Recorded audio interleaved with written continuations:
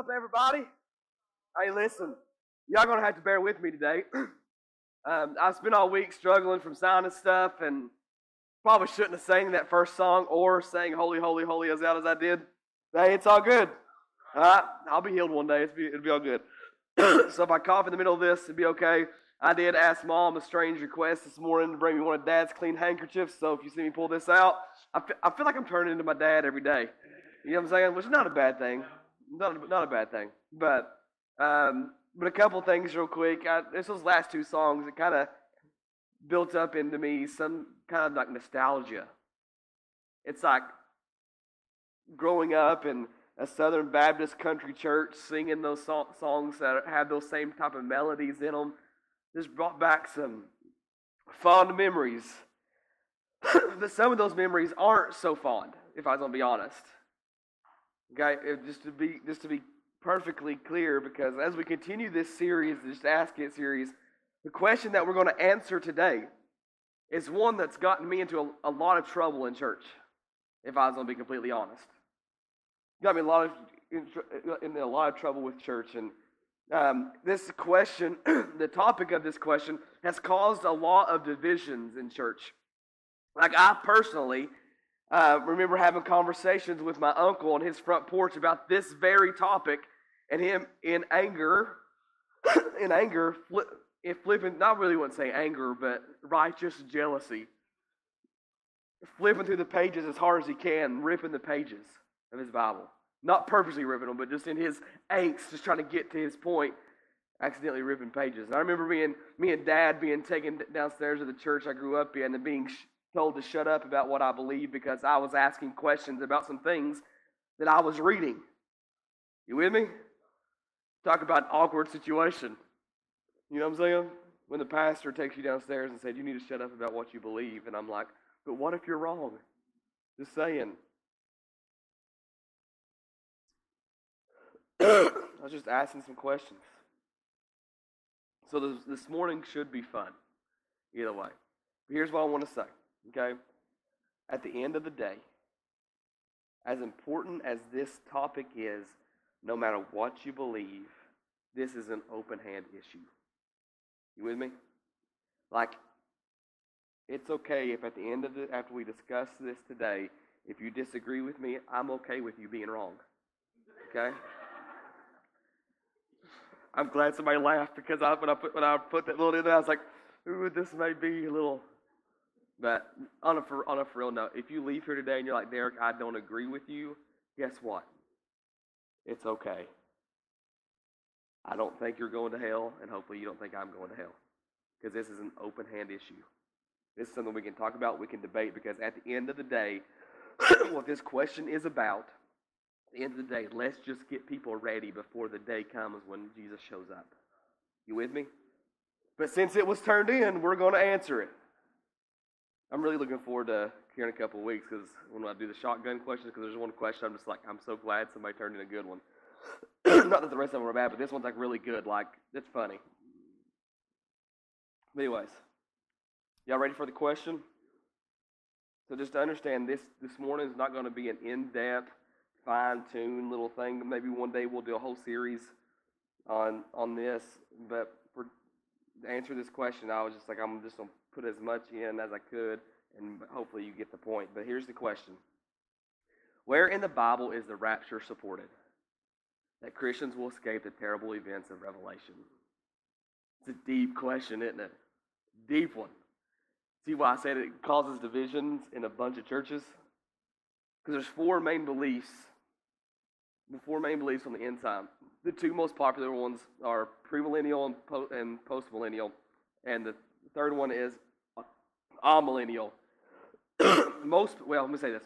The two main ones are premillennial and amillennial. Postmillennialism, if you want to look that up, you can, but basically it believes that Jesus has already returned and we're in the tribulation now. No. Yeah, the world does suck, okay? But I don't know if it's that sucky yet, okay? It depends on who wins the next election. Oh, sorry. I'm kidding. God, I'm trying to make myself laugh because Not feeling too great. But anyways, so with this question being asked, I remember the first time I ever rode the Wild Eagle. Who's in here has rode the Wild Eagle at Dollywood? I remember the first time. It's brand new. It's one of those where the first couple times we went, you had to wait 6 hours to ride it. So we waited to the very last minute to go ride before we left. Okay? So we're in line. I jump up. I don't know if you've ever been on it, but I jumped up on it, and your feet's kind of dangling, and my shoes were untied. And the flight attendant, what am I talking about? The attendant, because you're flying on an eagle, y'all. Come on now. Don't be making fun of me. I'm doped up on medicine, okay? Legally, I want to say. Legally doped up. The attendant saw that my shoes were untied, and they said, you better get laced up, and that's the title for today. You better get laced up, or your shoes will get caught up in the wind. Your shoes will get caught up in the wind.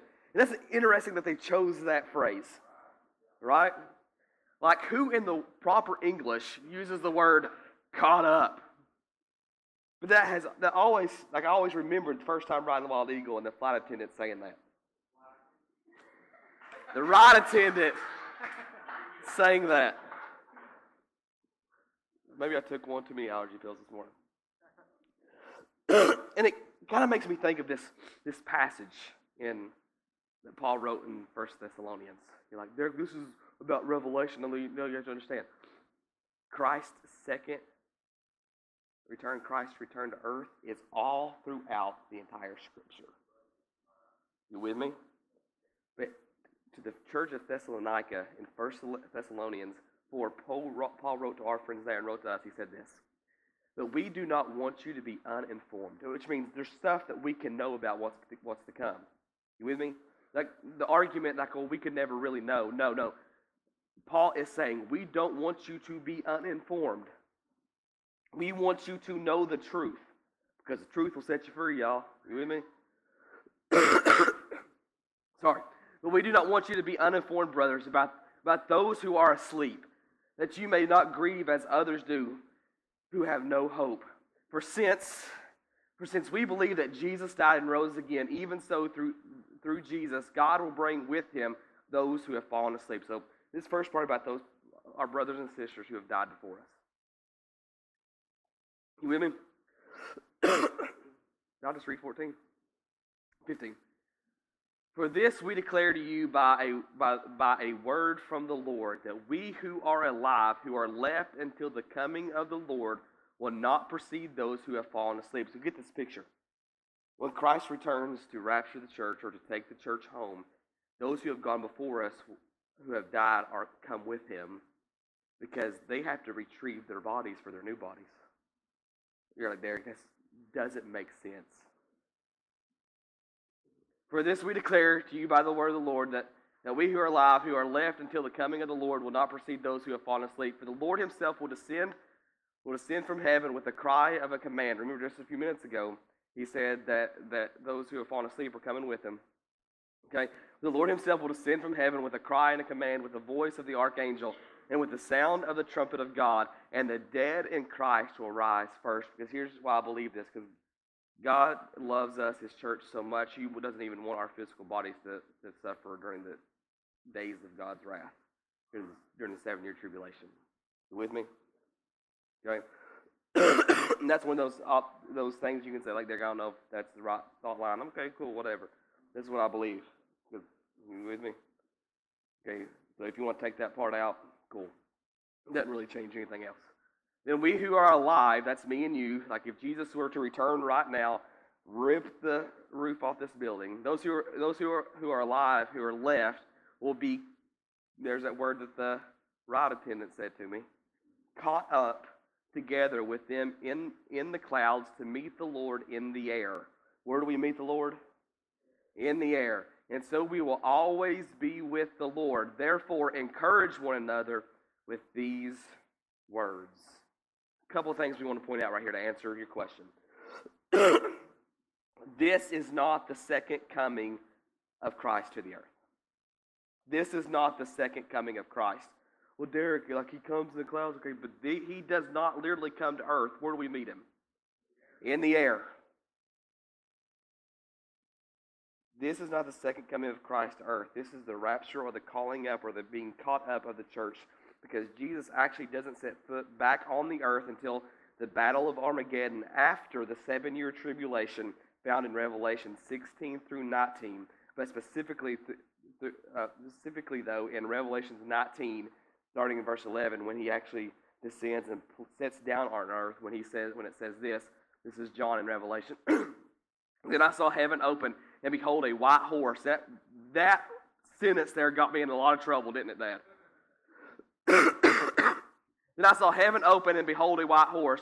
The one sitting on it is called Faithful and True. Who is he talking about? Jesus. There ain't nobody else going to be called Faithful and True. So before this, he's come, and we've been caught up. We've been with him in the air. And now, several chapters later, he returns, and this is the actual second coming of the Lord. And in righteousness he judges and makes war. His eyes are like a flame of fire, and on his head are many diadems. And he has a name written that no one knows but himself. He's like, Derek, everybody knows who Jesus is, right?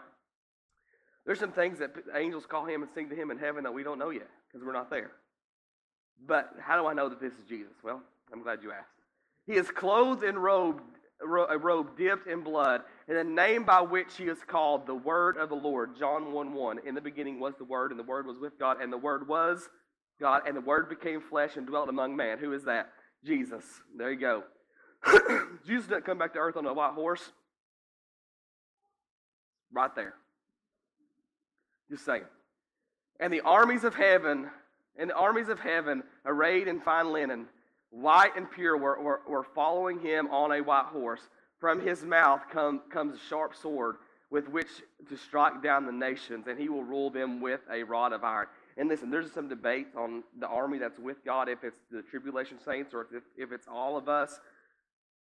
I'm not comfortable enough to say which one is right and which one is wrong, but all I know is whoever is there is not going to have to fight, because based on that verse, all Jesus is going to do is speak a word and the enemy's defeated.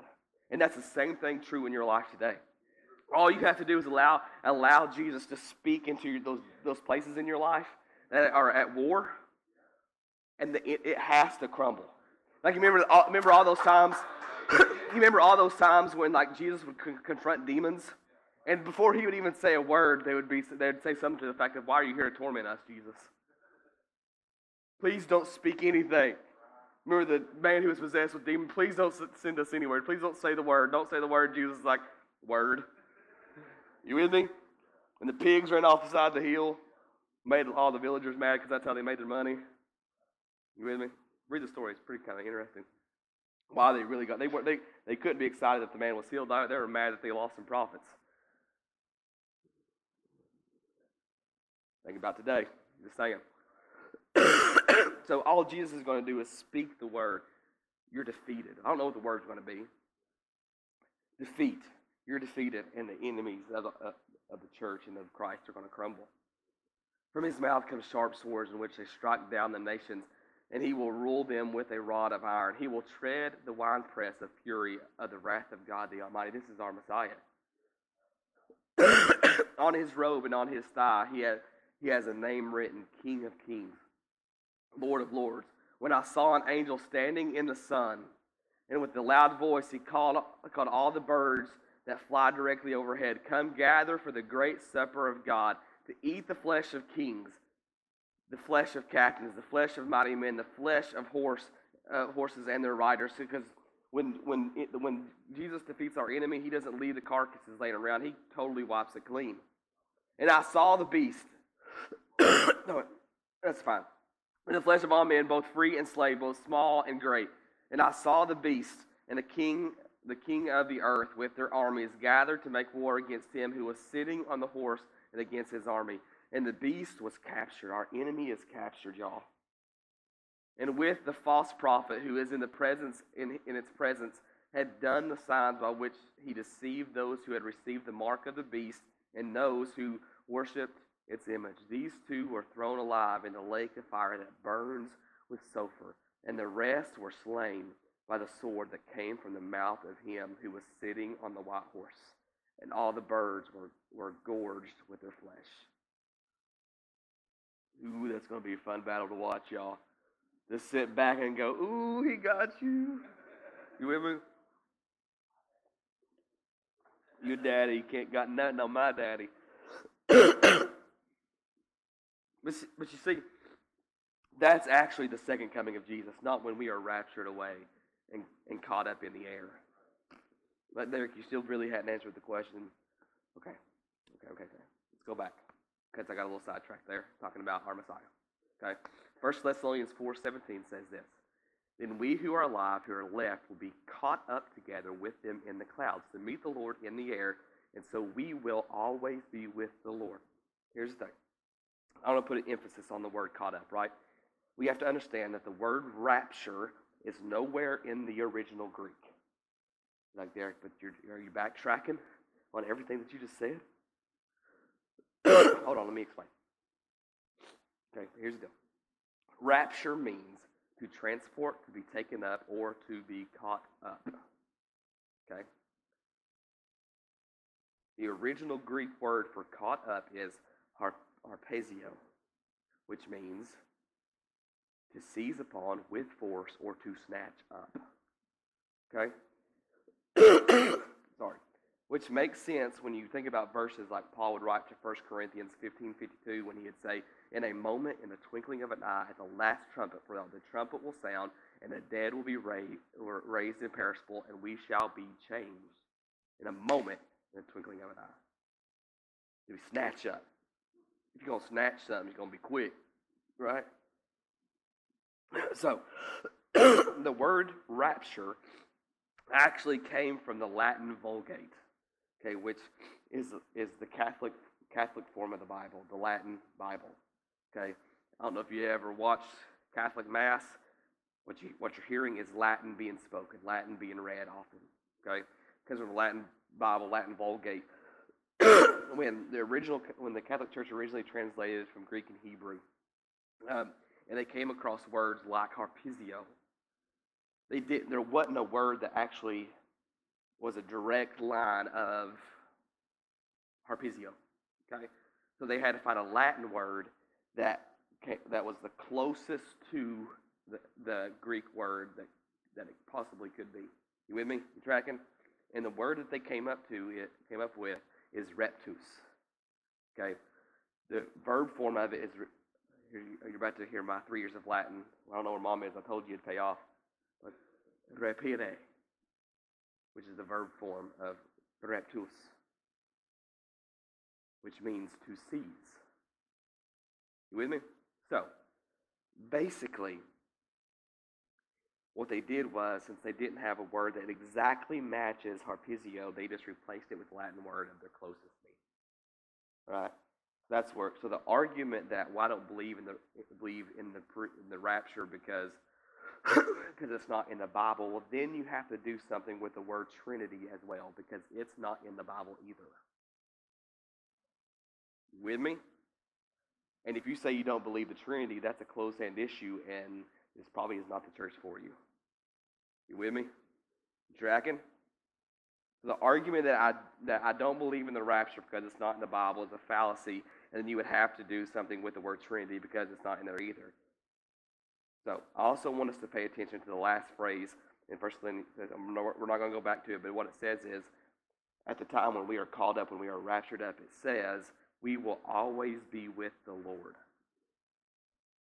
So, to say that the church will participate in the rapture, well, not in the rapture, but in the 7-year tribulation, is also a fallacy, because we will be with the Lord, and the Lord isn't being punished. You with me?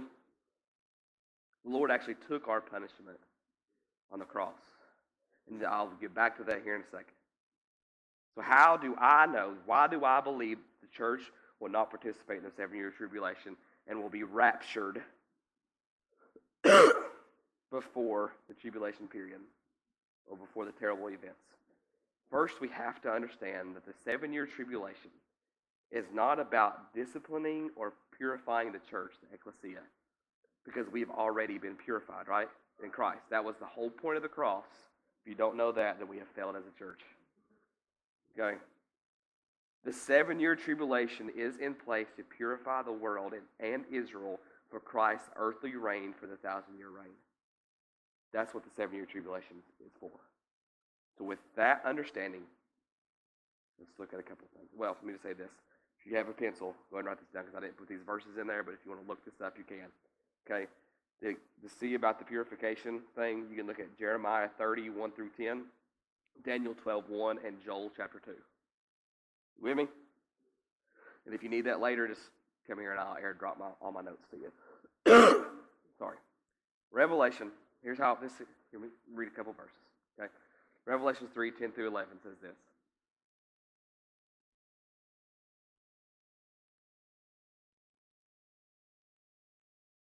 There we go.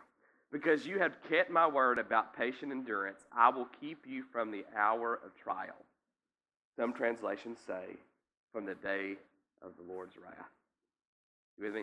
Because you have kept my word about patient endurance, I will keep you from the hour of trial that has come on the whole world to try those who dwell on the earth. I am coming soon. Hold fast what you have so that no one may seize your crown. 1 Thessalonians, Paul would write to us in 1:10, and to wait for his Son from heaven, whom he raised from the dead, Jesus, who delivers us from the wrath to come. Pretty clear. You with me? And oftentimes when the wrath to come is mentioned, 99.9% of the time it is talking about the 7-year tribulation period. Okay? And he has saved us from that. God promises us that we will not face the trial or the tribulation or the day of God's wrath he pours out on the world. Why? Christ took upon himself our wrath when he was on the cross. The wrath that is due our sin, the wrath that is due the world's sin, he's already covered it for us as believers. That's the great news. That's the great news.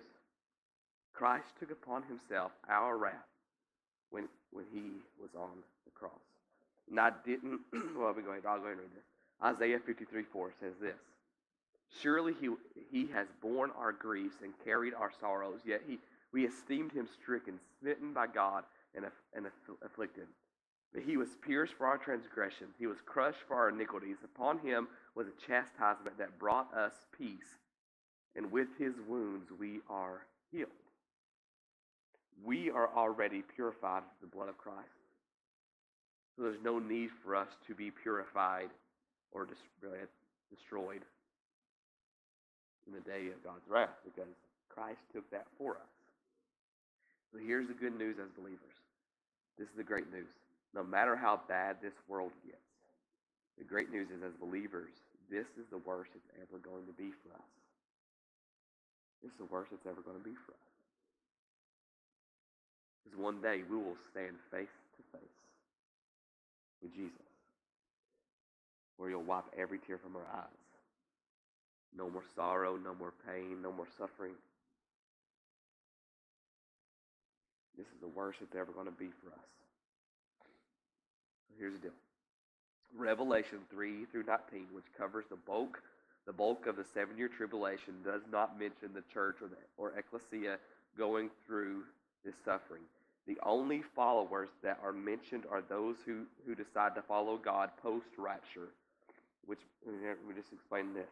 There will be those who choose to follow God after the church has been raptured, but they are no longer saved by grace anymore. They are no longer saved by grace. In fact, they are saved by the works. You know what the works are? Not receiving the mark of the beast.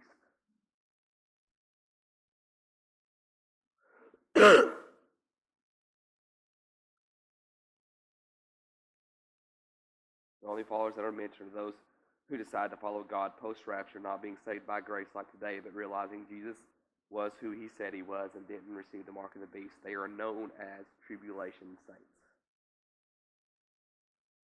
The church isn't mentioned again until Revelation 22, well after the 7-year tribulation is over. In Revelation 22:16, and all it says there is, I, Jesus, have sent my angel to testify to you about these things for the churches or ecclesias. I am the root and the descendant of David, the bright and morning star. That's after the 7-year tribulation is over. So this is after the 7-year tribulation and the 1,000-year reign of Christ as King of the earth, and we are in the new heaven and the new earth. But at the end of the day, rather you agree with my logic or not, and maybe, like I said, we could one day do a full series on this. What is our role in a time in which we live? Right? No matter what you believe. Or you believe Jesus comes back, takes the church away, and that's the end of everything. There's nothing after that. That's all millennialism. Really with me? Or you're pre-tribulation, pre-millennial, like me, and what we teach as a church. Okay? What is our role no matter what? And it's this. First, don't confuse waiting, because this is what we're doing. That's the whole point of Advent. The season that we're going into, Christmas, we're celebrating Christ's birth. We're really not celebrating Christ's birth. What we're really celebrating is the picture that it gives us that if he promised to come once, he will come again. That's really what we're celebrating at Christmas. You with me? No, we're not celebrating Jesus in the manger. We're celebrating Jesus, a promise, a foreshadow of something Jesus was going to do in the future, right? Which is his return, this. So we're waiting for his return. What do we do in our waiting? And this is what you have to understand, is don't confuse waiting with sitting idly by. You with me? Too many of us, specifically men, sit on our butts and do nothing. We don't lead our families. We don't lead our churches. We don't lead our co-workers. We do nothing. But here's the deal. You have purpose in your waiting. You have purpose in your waiting.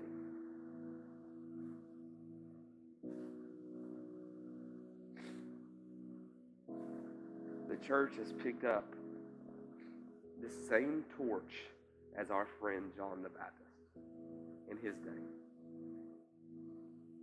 In the fact that we prepare the way of the Lord's coming.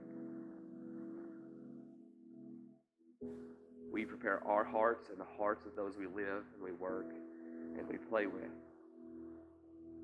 In fact, our friend Luke wrote this. He said this. And you yourselves be like men who wait for their master, when he will return from the wedding. We'll step over here. We'll take a break. This is a symbol. During the 7-year tribulation, while all the terrible things are happening on earth, that's when the marriage supper of the Lamb happens. So if we are on earth during the 7-year tribulation and we are the bride of Christ, Christ is eating on his own. You with me? Just saying. And you yourself will be like men who wait for their master when he will return from the wedding, that when he comes and knocks, that he may open to him immediately. Blessed are those. Assuredly, I say to you, that he will gird himself and have them sit down to eat, that will come and serve him. So serve him. Ooh, y'all. Our groom is coming to take us.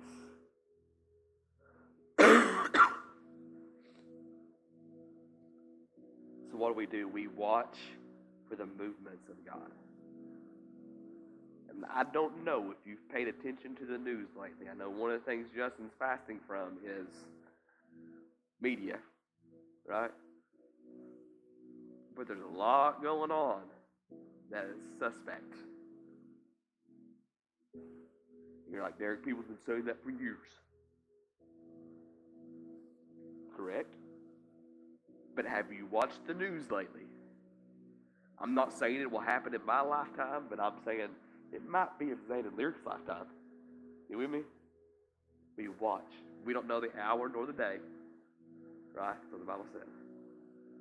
But we can watch. Blessed is the servants who the master finds watching and waiting. We shouldn't get caught up in the things that dominate the minds and the hearts of non-believers. Instead, we should be consumed with the pursuit of the kingdom of God. We should seek above all the rule and the reign of Jesus in our own lives. Why? Why should we do that? Luke 12 tells us this. Ready? Happy are the servants whom the master finds fulfilling their responsibilities when he comes. We work while we wait. We work while we wait. How do we work? We repent ourselves. We repent ourselves. We repent ourselves. Luke 13:1 says this. There were some present in the very time who told him about the Galileans whose blood Pilate had mingled with their sacrifice. And he answered them, do you think that these Galileans were worse sinners than the other Galileans because they suffered in this way? No. I tell you, but unless you repent, you will all likewise perish. Or those 18 on whom the tower of Siloam fell and killed them, do you think that they were worse offenders than all the others who lived in Jerusalem? No, I tell you, but unless you repent, you will all likewise perish. Later in 2 Corinthians, Paul would write this to us. He would say this, because we have this promise, dear friends, let us cleanse ourselves from everything that can defile our body or spirit, and let us work toward complete holiness, because we fear God.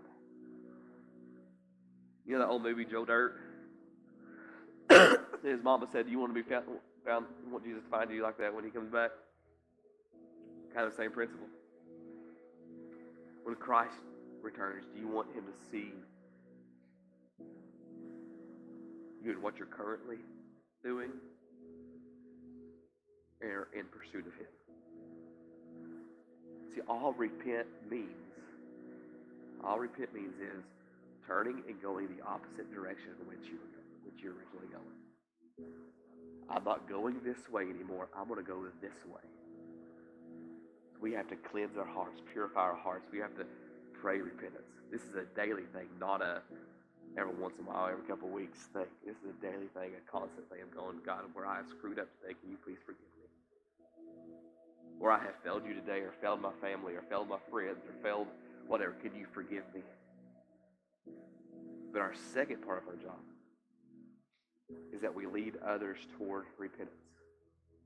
So first work. Oh, there's one more verse I was supposed to read, wasn't it? It says, but when he saw many of the Pharisees and Sadducees coming to his baptism, he said to them, you brought of vipers, who warned you to flee from the wrath to come, bear fruit in keeping with repentance. Don't be like the Pharisees, who are very religious, but not very pure. Do all the right things, but your heart's not in the right place. You with me? But we lead others toward repentance. We repent ourselves, constant repentance, and then we lead others toward repentance. And this isn't us throwing the Bible at somebody's forehead. But this is us doing life with somebody, leading them toward the kingdom of God. Constant text messages, hey bro, just checking on you, I love you. Or phone calls and said, hey, I had you on my mind just thinking about you. Or that person that sits across from you at your desk, hey, how are you doing today? Here's a hard question. How can I pray for you today?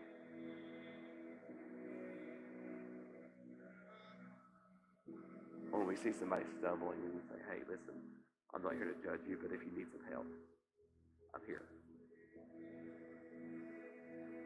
We lead others toward repentance. Why?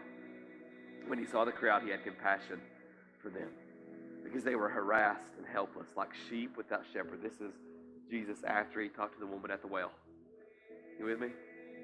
And she runs off and tells her whole village, this guy knows everything about me. He talked about all 5 of my husbands. Everybody knows you're friendly. Like, that's no surprise. No, you don't understand. He even knows about the one now. I don't know if that's how the conversation went, but I can just imagine. I mean, if you're living in a small village and you've had 5 husbands, people are going to know. You know what I'm saying?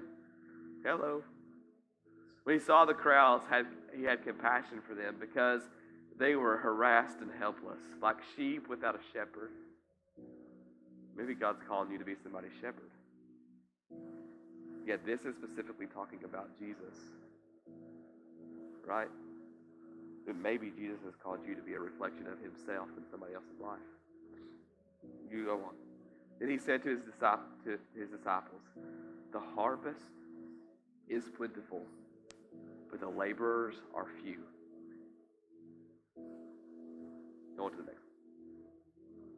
Therefore, pray earnestly to the Lord of the harvest to send out laborers into his harvest. Here's a crazy thing.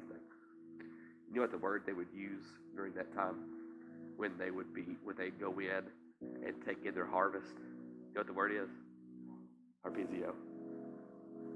Or the Latin version, raptus, to seize up. Crazy, isn't it?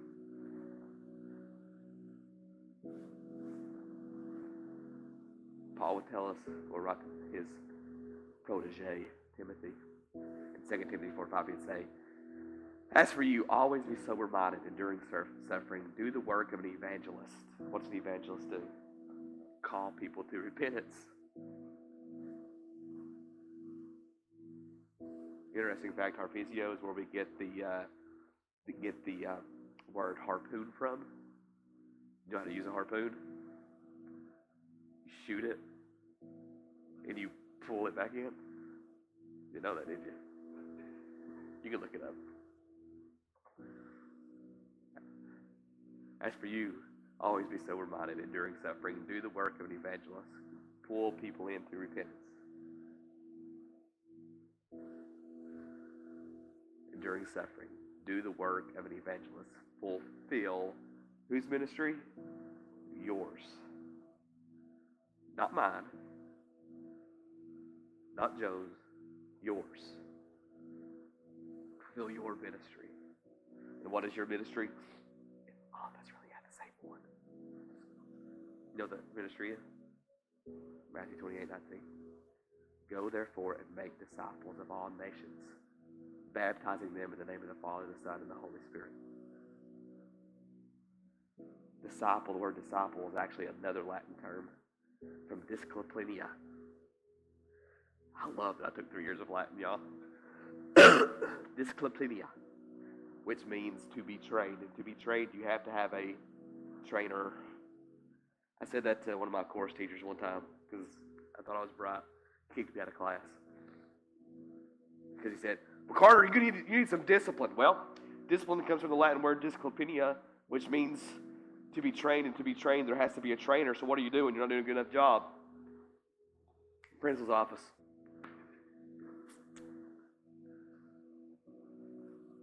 How can somebody know how to get to repentance without somebody taking them there? Bringing back some Romans, aren't you, Joe? So why do we do this? Why is knowing revelation or about the rapture important, no matter what your belief is? It's because either way, Christ took upon himself our wrath when he was on the cross. And the world needs to hear this message before that day comes. Whatever your day looks like. But if it's opposite of mine, I'm not saying you're wrong, but you're not right. It's cute. No matter what you believe, let's get people there before that day happens. You with me? You've got a story to tell. And that story is full of life change. Look at yourself 10 years ago and look at you today. Look at yourself 5 minutes ago and look at you today. You with me? God has done a mighty work in many of your all's lives. And he's waiting for you to tell your story. December 5th, we're going to have a guy here to tell his side of the story, y'all. His story, and it's going to be, I'm just telling y'all. Dawson saw part of the video. Ooh, y'all, don't want to miss it. It'll be good. Like, that's a couple weeks away. I'm just telling you, get prepared. Don't like take a trip. Okay, you with me? Unless it's in the good old gospel ship going back home. Anybody else know that song? The good old gospel ship. Okay. That's a song about pre-tribulation rapture that the church that I was asked to shut up about what I believed would sing all the time, but it's actually a pre-tribulation rapture song. They don't know that, so don't tell them. Just saying. Love you. I love you guys. Repent. Call others to repentance. And let's get people ready before the day comes. You with me? Justin had his hand raised. I'm done. Yeah.